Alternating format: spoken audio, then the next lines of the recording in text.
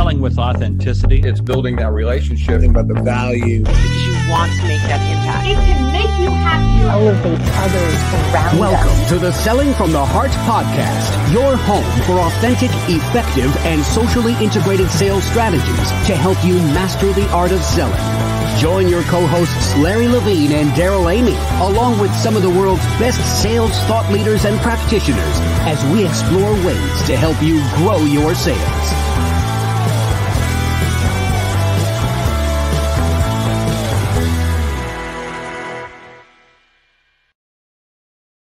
Hello and welcome back to the Selling from the Heart podcast. Your co-host, Daryl Amy, here today with Larry Levine. What's going on, Larry?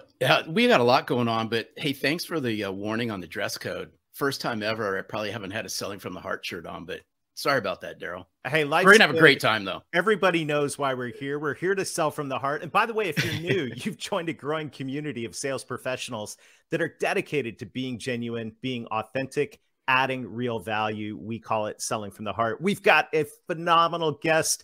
Our good friend Anthony is in the house today. You already saw it in the title. That's why you tuned in. It's going to be a great conversation around elite sales strategies, and you're not going to want to miss this. As we get started, a huge shout out for the Breakthrough Sales Leaders Retreat coming up October 20th in Fort Worth, Texas. Larry, I am fired up about the Breakthrough Sales Leaders Retreat. Unbelievably exciting. Yeah, same here. I can't wait to hang out with Dave Sanderson for a whole entire day and Daryl Amy and talk to sales leaders. It's going to be fun. It's going to be the mindset, the skill set, and the tool set you need as a sales leader to break through to the next level, especially in the middle of all the challenges we're facing right now. So if you want to learn more and if you want to take advantage of the limited number of early bird tickets, just go to breakthroughsalesretreat.com. That's breakthroughsalesretreat.com. Get your ticket and mark your calendar for October 20th. We're going to be hanging out with some of the best sales leaders in the world at that retreat, and I can't wait for that. It's going to be so much fun. Breakthroughsalesretreat.com. Well, Larry, our guest today is a friend of Selling from the Heart. He's no stranger around here. And why don't you introduce Anthony and let's dive in. What can I say about Anthony Iannarino, but just one amazing guy. And I've said this, and Anthony, I don't think I've ever shared this with you, but I've always told Daryl, you're one of the most cerebral guys I know in a very positive way. And we're going to talk about what it means to be an elite sales professional, but it's the truth. Anthony, welcome to Selling from the Heart. I had to get that one out, though. You know that I'm a street kid, right? That fronted a hair metal band from the time I was 15 till I'm 26 years old. But, and he calls me cerebral. Okay. What an amazing transformation. It's just every time I get into a conversation, Anthony's got my mind just spinning. I go, he's a real cerebral guy, but I know the backstory. Well, that's why we're excited to have you here. I can't wait for this conversation about conversations today. But as we get started, you know the question that every guest on the Selling from the Heart podcast answers. You've answered it before, but I'm curious on your take today. Anthony, what does it mean to you to sell from the heart? It only means one thing for me, and that is the fact that caring is the ultimate superpower in sales. So it's not just empathy, but it's something more like compassion. You're here to help other people get better results. And the more that you can focus on caring and letting them actually feel that real caring, it's the very best advantage you could ever have in sales. Oh, this is so good, because I've always said that, and I came out of the photocopier channel and I said there are people that could outsell me, but nobody was going to outcare me. Mm-hmm. And in Selling from the Heart, we reference this a lot of time. We call it just giving a rip. And I just wish so many in sales would just give a rip about that other person. Because when you do, it's that transfer of feeling. That other person will actually feel it. Yeah, what's interesting is that when Challenger came out, they had a post on HBR that said relationship selling is dead. And I just, when I read that, I was thinking to myself, and I'm a big fan of their frameworks, but when I read that, I thought, like, I've had relationships with clients that are 2 and 3 decades long. Right. Like, that's a long time. And I prefer to sell in one particular way. I want to win your business one time and then maintain it forever. And I don't want to compete for any kind of projects. I want an absolute right to them because of my caring and because of how I approach what I do. So I think that people are short-sighted with transactional approaches and thinking that technology can actually help them do something that it can't do. It isn't going to create the relationship that lasts for what will be decades. No, I fully agree. And you use the word transaction. And I'm just a big believer that transactional conversations and transactional relationships are 100% replaceable. Yeah. Because somebody else is going to drive a better conversation transactionally than you. We have to turn these into transformational. I got to have Daryl move me to the other side. Like I'm being covered up by the selling by right in the middle. Okay, put so him in the squat the entire time. It's good. And by the way, if you're not watching on YouTube, you could be, and you should be. Check out Selling from the Heart on YouTube and subscribe while you're there. But hey, Anthony, we're glad you're here, and I want to say a huge congratulations and shout out for your new book. Personally, I think it's your best book yet, Elite Sales Strategies. Being one up, creating value, and becoming truly consultative. Congratulations. I've worn out several highlighters on this book, so I'm hoping you'll send me some new highlighters. But I'm so grateful for the ideas in this book. And I'm just wondering if you might take a few minutes and unpack for our audience, what does it mean to be a one-up sales professional? Gosh, I feel like you could answer this because of like after I did that at Outbound last year, Daryl accosted me. I remember. I saw. Yeah, good. You're going to sit here and listen to me explain how important that was, and I'm like, okay. I will sit and listen to what you have to say. And it was very kind what you said. I was afraid of this content for a couple reasons. So when you start with the concept called one up, it immediately makes people think about one-upmanship, which is something like, Larry, do I remember meeting you at Harvard when I was going through my MBA program there? No, because you wouldn't have saw me there. But anyway, Larry was at Kellogg. That's where he did his MBA. That's just trying to insult him in front of other people, right? That's all. Like that's not really truly being one up. Being one up is really a concept about who has greater knowledge and experience when you have two people or multiple people having a conversation. When I found this idea, and I found it in the strangest of places, it's Alan Watts is a spiritual guy. He was very popular through the 50s and 60s. And I bought his entire album collection on audio. And I listened to the first thing, and it was this concept about being one up. And there's a big backstory around it. But basically, people were looking into psychoanalysis, and it turns out that if you need help, you go to a doctor and you hope that they're one up, that they have information and knowledge and experience that could help you. But eventually they decide they don't like being one down. And so they start to attack their psychoanalyst by saying something like, Dr. Amy, you're a horrible doctor. I have no idea why I spend any time with you. I give you money and I never feel any better. And then people say that to Larry all the time. Oh, stop. And then it's because I'm here with two doctors and I'm not. So, so there's this time where they start saying something like that. And then, of course, all these people were following Freud's recommendations. So you never say anything.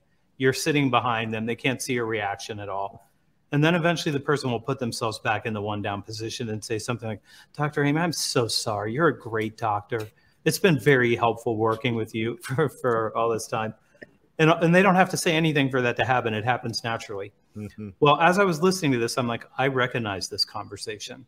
Sometimes the client thinks they know things because they've bought something once in the past and they've experienced it now.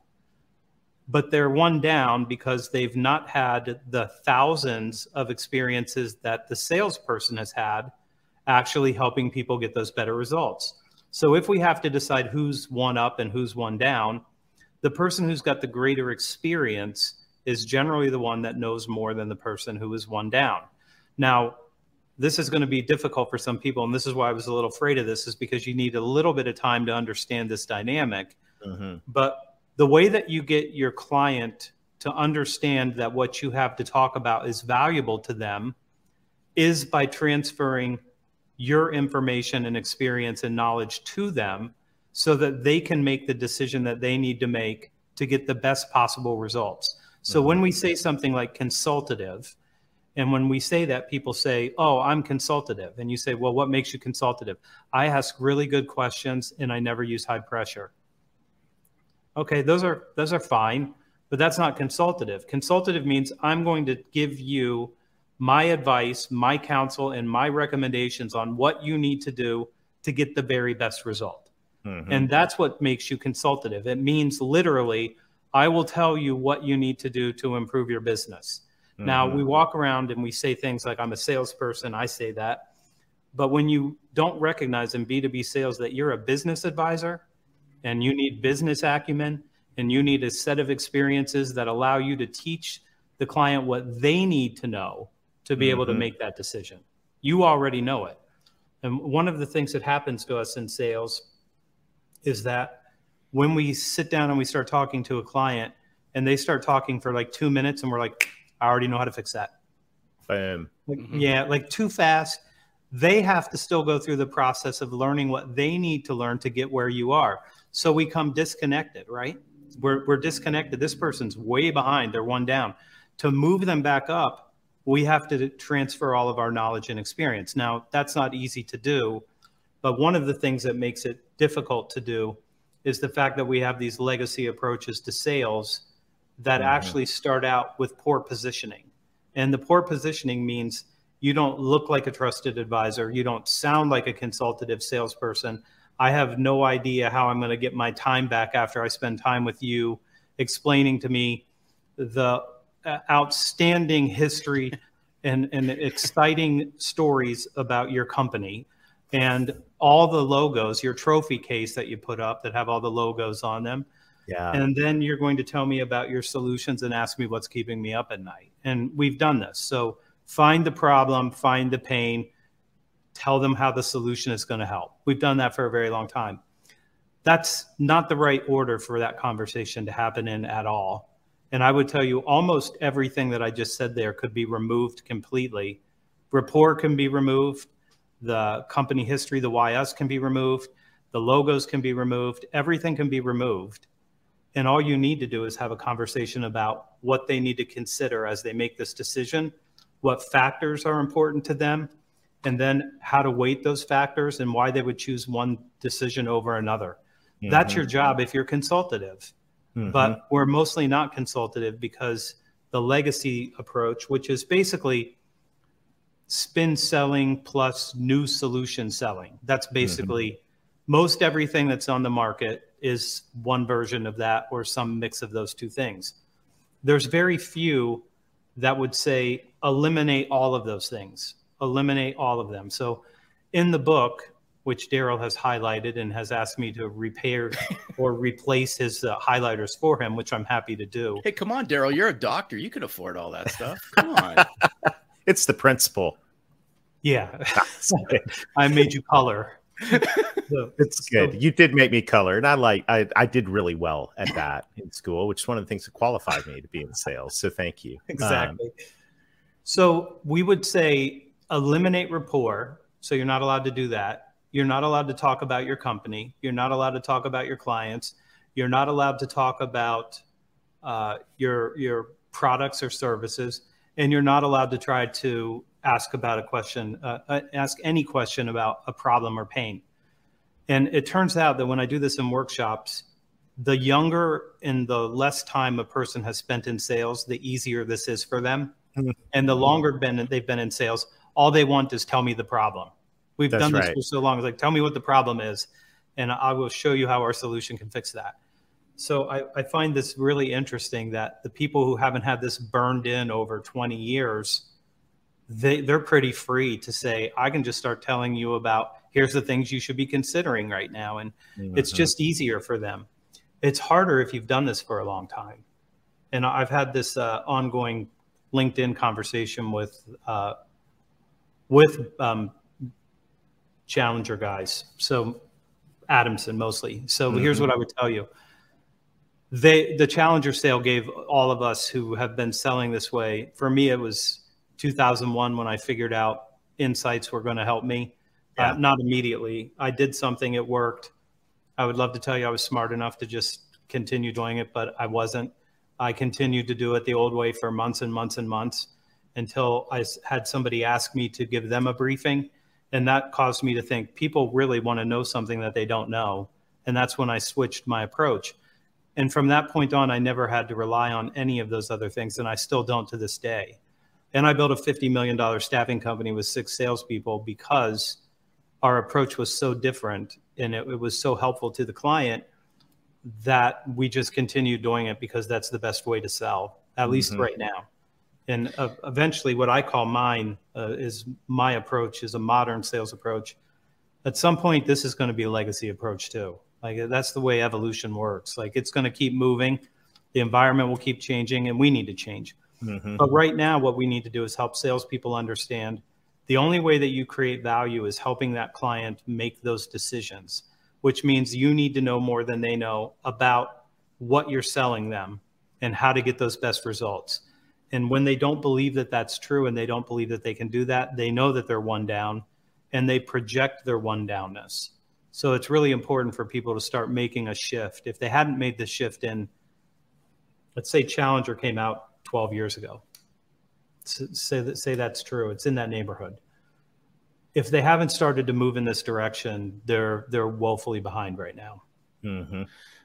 There's so much gold to unpack in what you just said, but if you haven't followed Anthony, follow him because every week he puts out really great articles. And recently you were talking about, removing the rapport and all this. And oftentimes it's selling from the heart. We always say, if you want to get on the right side of the table, you have to bring business substance and you have to bring high levels of business acumen and you have to be willing to have those conversations because these are executives. Imagine walking in the first, 5-10 minutes, your rapport building, you've just lost the golden window to share with them. Hey, I know something that might be able to help you out. Rapport building can come later. And I know you allude to that because you recently wrote an article about it. And then I know you put it out on social.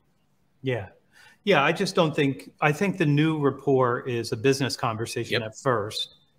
And then after you have a conversation, if they're still interested in talking to you, then you can start doing that. So I think that the order shifted.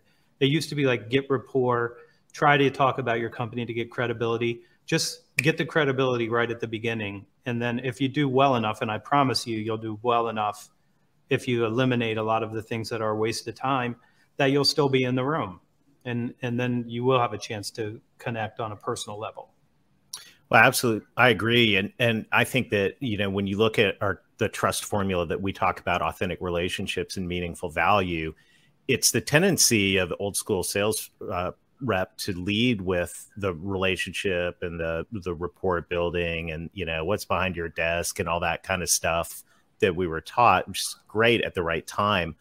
But we've got to be able to walk in with meaningful value. And I love what you say in the book. Like, you need to know what keeps your client up at night. If you don't know that, why are you in there talking to that prospect? You need to know, and you need to show up with some ideas and strategies and insights that are actually valuable to them to solve the problem that everyone already knows exists. Yeah, exactly. It's so weird when I hear people say, like, I need to find out what their problems are. And it's like, is it your third day on the job? Right. How long have you been selling what you're selling? Like you haven't noticed any patterns over time? Like, I keep seeing the same problems over and over again, but you keep getting new ones. Like, hey, our parking lot's too small and we don't have enough coffee makers. Like, do you like that one? No, like I don't sell any of those things. Right.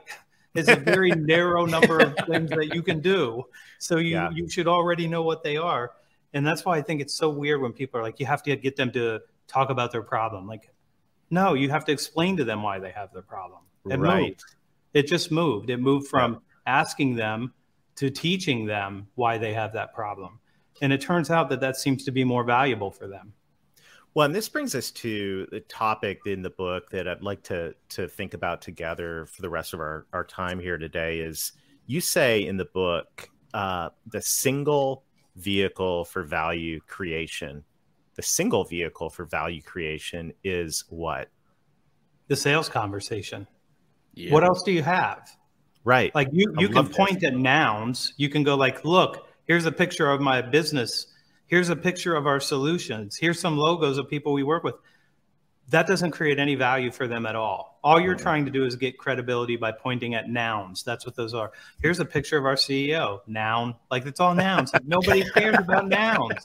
Like, they want to understand what's going on in their world and how they can do this. So I don't understand. And I take every phone call that comes to me. Like, every cold call, I'll take the cold call. It's amazing how people have no conception of value at all. Like, and even just me asking, I've been asking like a one-up salesperson for many, many years, by just saying, I'd love to give you a briefing. And even if there's not a next step for us, you're going to understand why some of these challenges exist right now, and what you and your management team might start doing something about this. When I start doing that, they do this. They lean in. Yep. When you start talking about your company, they lean back. They're like, oh, this again? And Daryl, you already know this because you've read the book. And if you would read it to Larry, that would be good too. I will. Oh, he's got it. Never mind. So I'll read it to you, Larry. When you have, I'm just teasing Larry because he's got a great spirit. But so we got salesperson A and salesperson B, and they both walk in, one on Tuesday, and they go through the company thing, the trophy case again, and then the next day, 2 days later, somebody else does the same thing. Nobody can tell those people apart. Like, you can't. You're like, one was taller than the other, and one had a green logo and the other one had a red one. Like, I don't know. Like, I didn't learn anything from that conversation at all, because you're not interesting enough if you're not helping them with the problem that they're trying to solve, which is, how do I make this decision? How do I get my team to go along with this? How do I make sure that this is the right decision and I'm considering everything I need to consider? That's a very different way to sell than the way that we sold for, let's say, the last, I'll call it 34 years, something like that. Let's go to spin selling at the beginning, called that 1988. Yeah. So coach us for a moment here. Let's say you're walking in. Larry and I are the executives of a company. I don't like my chances so far, but okay. I know they're not good. Like, this is a hostile situation. You're walking in as the sales representative for the staffing agency. What would an old school sales rep do? Oh, this is what good. Would an elite sales professional do? So let's go with old school. Let's you're gonna have to put a tie on now. So old school, you're going back to. I got forced into outside sales when I was in LA fronting a hair metal band by a manager who forced me to do this. And my pitch would be, for the call, I would say, I'd love to share with you what my company is doing with other people that look like you, and learn a little bit about you. What do you look like? Is Wednesday at 11 good, or would Thursday at 2 be better? All right. Now, I actually got some meetings that way. Yeah, so you're in. You know what? It's still happening today. Yeah, I know. But that was like 1994. No, 92. That's good. Then so it was 93 for me. It was back in the 80s for Larry. But let's say you're in our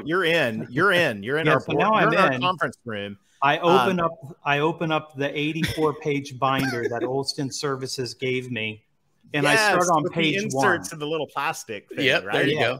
I start on page 1, and I am going to get you through all 84 pages in the time we have together. And I don't care how long it takes. I start like this.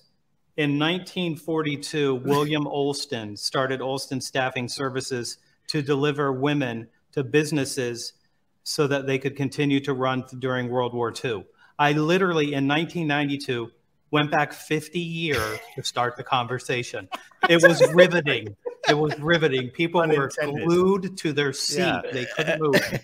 And no, they were not glued to the seat. They were in a catatonic state. Right. And they couldn't move because I had knocked them unconscious. Well, it's so funny because I had the site seller, and then we wanted the PowerPoint slide deck as the modern evolution of that. And I could still recite the initial presentation from Linear Worldwide that I had to memorize or get fired in the first 7 days, right? Oh, so let's fast forward. 7 years after I came back, I had a brain surgery, and I came back and I had this client, and the client wouldn't raise their pay rates. And it was an old school guy who was in charge of HR. He was a full bird colonel, Vietnam, like a tough guy. Great relationship I had with him. He was very protective of me inside his own organization because I was a change maker. And I kept trying to get them to raise the pay rate. And I said, you're blaming me for your bad results. We pay $8 an hour. You paid $10 an hour when we started. You're now at $17. I'm at $9. You're unhappy with the quality. Why do you have to pay 17 when I'm paying 9? Like, why do you? Because we need quality. Okay, I couldn't make the argument. So what I did is I took every bit of data that I could find, the Census Bureau, I took the BLS, like everything. And I basically prosecuted their false beliefs, their misconceptions, and their assumptions. And I showed them there's only 15,000 people on unemployment in the whole city of Columbus, which means we're the tightest labor market in the world. Like, it's unbelievably tight. And here's how you compare to all of your competitors. I did 100 slides.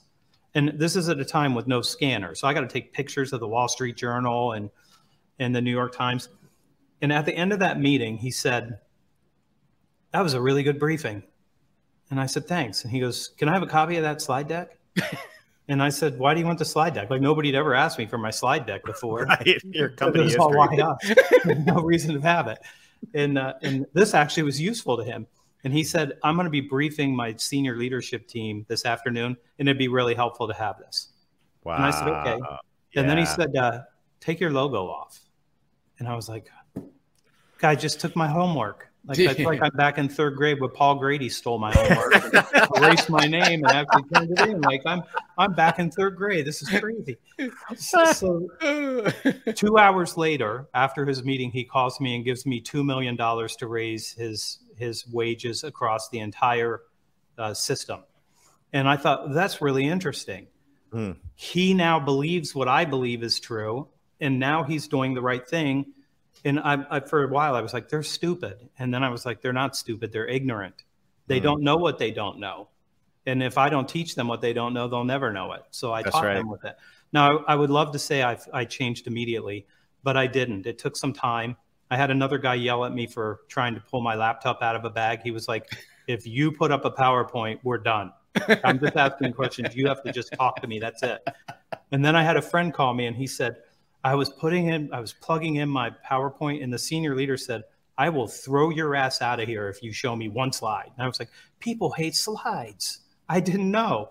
They don't like slides. No, what they don't like is wasting their time. Yep, that's right. So they don't like that. My shift went to this. So I would come in and say, well, I would ask first, I'd like to ask you for 25 minutes where I can give you an executive briefing on the trends that we think are going to have the biggest impact over the second half of this year and going into next year, and some strategies about what you might do about it. What do you look like Thursday? 25 minutes. Probably want to bring a couple of your managers in here so they can hear this too. And then whether you do business with us or not, you're going to have to start preparing for this. People let me come in and speak to them. It was a better pitch for sure. Yeah. And then when I would show down, I would sit down and I would say, here are the 4 trends that we think are most important. Right now, 5% means everybody's full employment. We're at 3.2. So we have less than full employment. So you're not going to be able to get your people unless you have the right offer. And so I would start going through the implications. And I would show them, like right now, today, I know this, the number of jobs available in the United States just dropped from 12 million open jobs to 11.5 million open jobs. And there are 1.3 million people collecting unemployment in the United States right now. There's 4.6 million people not working because they don't want to work. And there's 4.4 million people quitting every single month, but it's not new people. The quitters keep quitting. They quit because they don't want to do this job. Then they find out they don't like the next job either. So that group just keeps churning and churning. So I would start doing this and teaching them this. And then people started asking, like, are you going to brief us before the end of the year? And that's when I started to go, wait a second. They think this is super valuable. They think that knowing what they need to do in the future is helpful for them. And then that's when the light came on for me. And I'm like, wonder if we just only briefed people. I wonder what would happen if we just would brief them on the beginning of this and see what they did. Now, I'm going to tell you the truth about that staffing company. We don't have a proposal. We don't have one. We don't have a slide deck. We don't have any slide decks. We don't have business cards in that business, one of my family's businesses. The only thing we do is walk in, start explaining why they don't get the results that they want, what they're going to need to do that. And then we bring them back a contract and they sign it. And that's it. Like we have a very, very, very streamlined process. Once they know that somebody knows how to help them fix their problems, and we tell them the truth, even though they hate it. I mean, I've got 2 stories of failure in that book because I want people to know, like, it's the truth at any price. Mm-hmm. Even if you lose, that's the price of being a truth teller. Yeah. And I lost a $6 million client one year just because I told him the truth and he didn't like it. And our conversation was, I was one up. He wanted to be one up, and he's an intimidating guy. But I'm a street kid. So as a kid that grew up like in a tough neighborhood with a lot of violence, I know I'm not going to get hit by the chief operating officer. So I'm not very afraid. Like you're not likely to hit me. Right. And they never do, by the way. They're not happy sometimes when I tell them the truth, but if they really want to get better results, we have to always tell them the truth. And one of the things that I see that shows up in the book in a minor sort of way, like you let people tell you what their problem is and you think your solution can solve it. But if they don't make the behavioral changes, then they don't get that result. So I always want to tell people this is the behavioral change that you need to make if you want to do this. So you have to change this on your side. So the client that I was telling you about, I can't raise their pay rate myself. They have to raise the pay rate. So if they want better results, they have to give me the money to pay their people so they can get the better results. That was a $2 million decision that they made after a presentation. Significant presentation for me. Beautiful. You know, I'm just thinking with where trust and credibility is right now in the sales world, what you just shared, Anthony, is pure gold, because if people would do that more often, as I started listening to what you're saying, the first word that comes through my head is confidence. You got to have a lot of self-confidence and believability in yourself to really, really deliver this in a manner where someone's going to go, you know what? I get this person. This person's totally different. But on the same sort of conversation here, Larry, when I don't know, I don't know. Like exactly. I will tell you, like, I don't know. I'll see if I can find somebody who can help you, but I don't know how to do this part of this thing. And I'm never going to make a promise that I can't keep, because I have a very, very narrow, like let me say this for the audience. I'm one up about sales and leadership. Mm-hmm. I'm definitely one up. I've spent decades in staffing. I'm way, way one up on there. Everything else, I'm one down. And the best part about being one down is that you can continue to learn. So I continue to learn from every client I have, and they know things that I don't know about their business and their industry and what works for them and what doesn't. So the best thing that you can do is just accept your one downness and say, I'm one down in this area. And what I started doing when I was 25, right after I had my brain surgery, I started asking clients, help me understand your business. And they were happy to teach me their business. And then I would use that.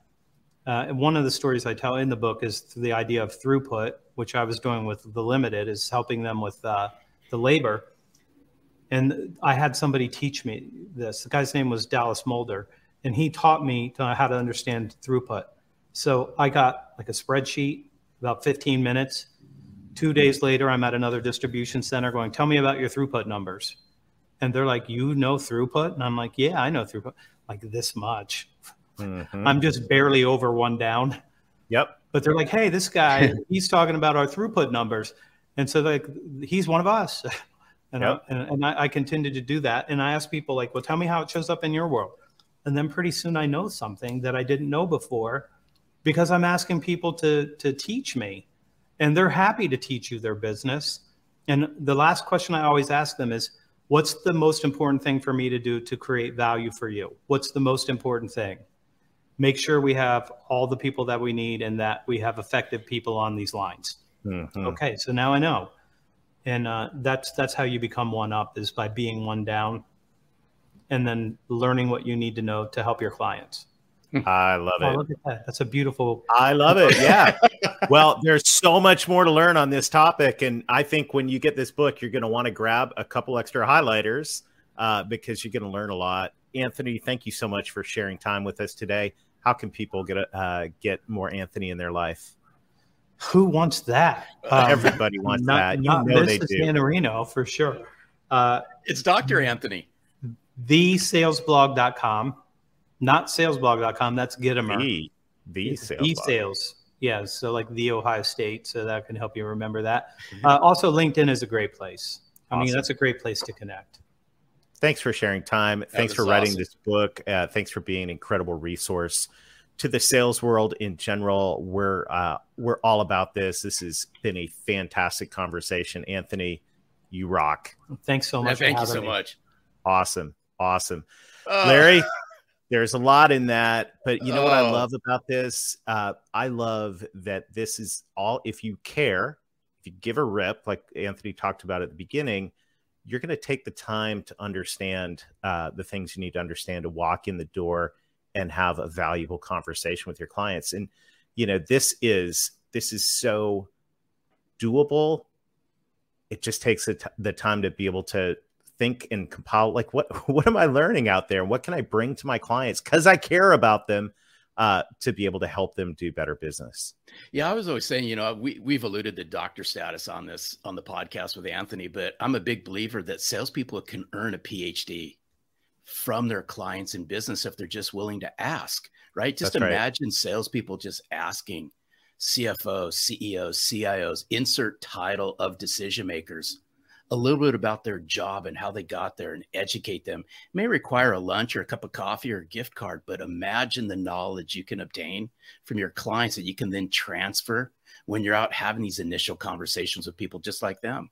That's right. So check out Elite Sales Strategies. You're going to thank us for that. It's a phenomenal resource. There's so much to unpack in there. This has been a wonderful conversation today. And I just want to say, Larry, this is so much fun. This is so much fun.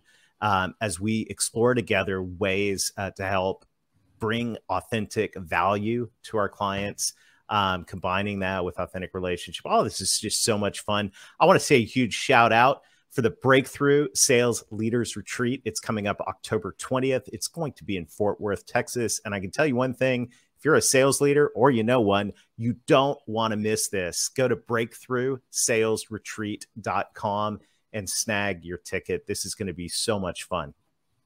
And we'll see you there. I'm looking forward to it. Well, it's going to be fantastic. Hey, thank you to everybody who is sharing the podcast, leaving reviews, subscribing on YouTube. There's just so many great things going on in the Selling from the Heart community. And we're so excited for all the things that are happening with this community and this movement of authenticity in the sales profession. Till next week, keep being genuine, keep being authentic, keep adding real value. Become an elite sales professional, and most of all, sell from the heart. Thanks for listening to the Selling from the Heart podcast on the Salescast Network. If you enjoyed the show, make sure to hit the subscribe button so you don't miss an episode. We appreciate your encouraging reviews as it helps us spread the word. As always, we would love to connect with you. So look for us on LinkedIn, Facebook, Instagram, and your favorite podcast platform. This podcast is produced by our friends at Salescast. Learn more at www.salescast.co. We look forward to seeing you next time.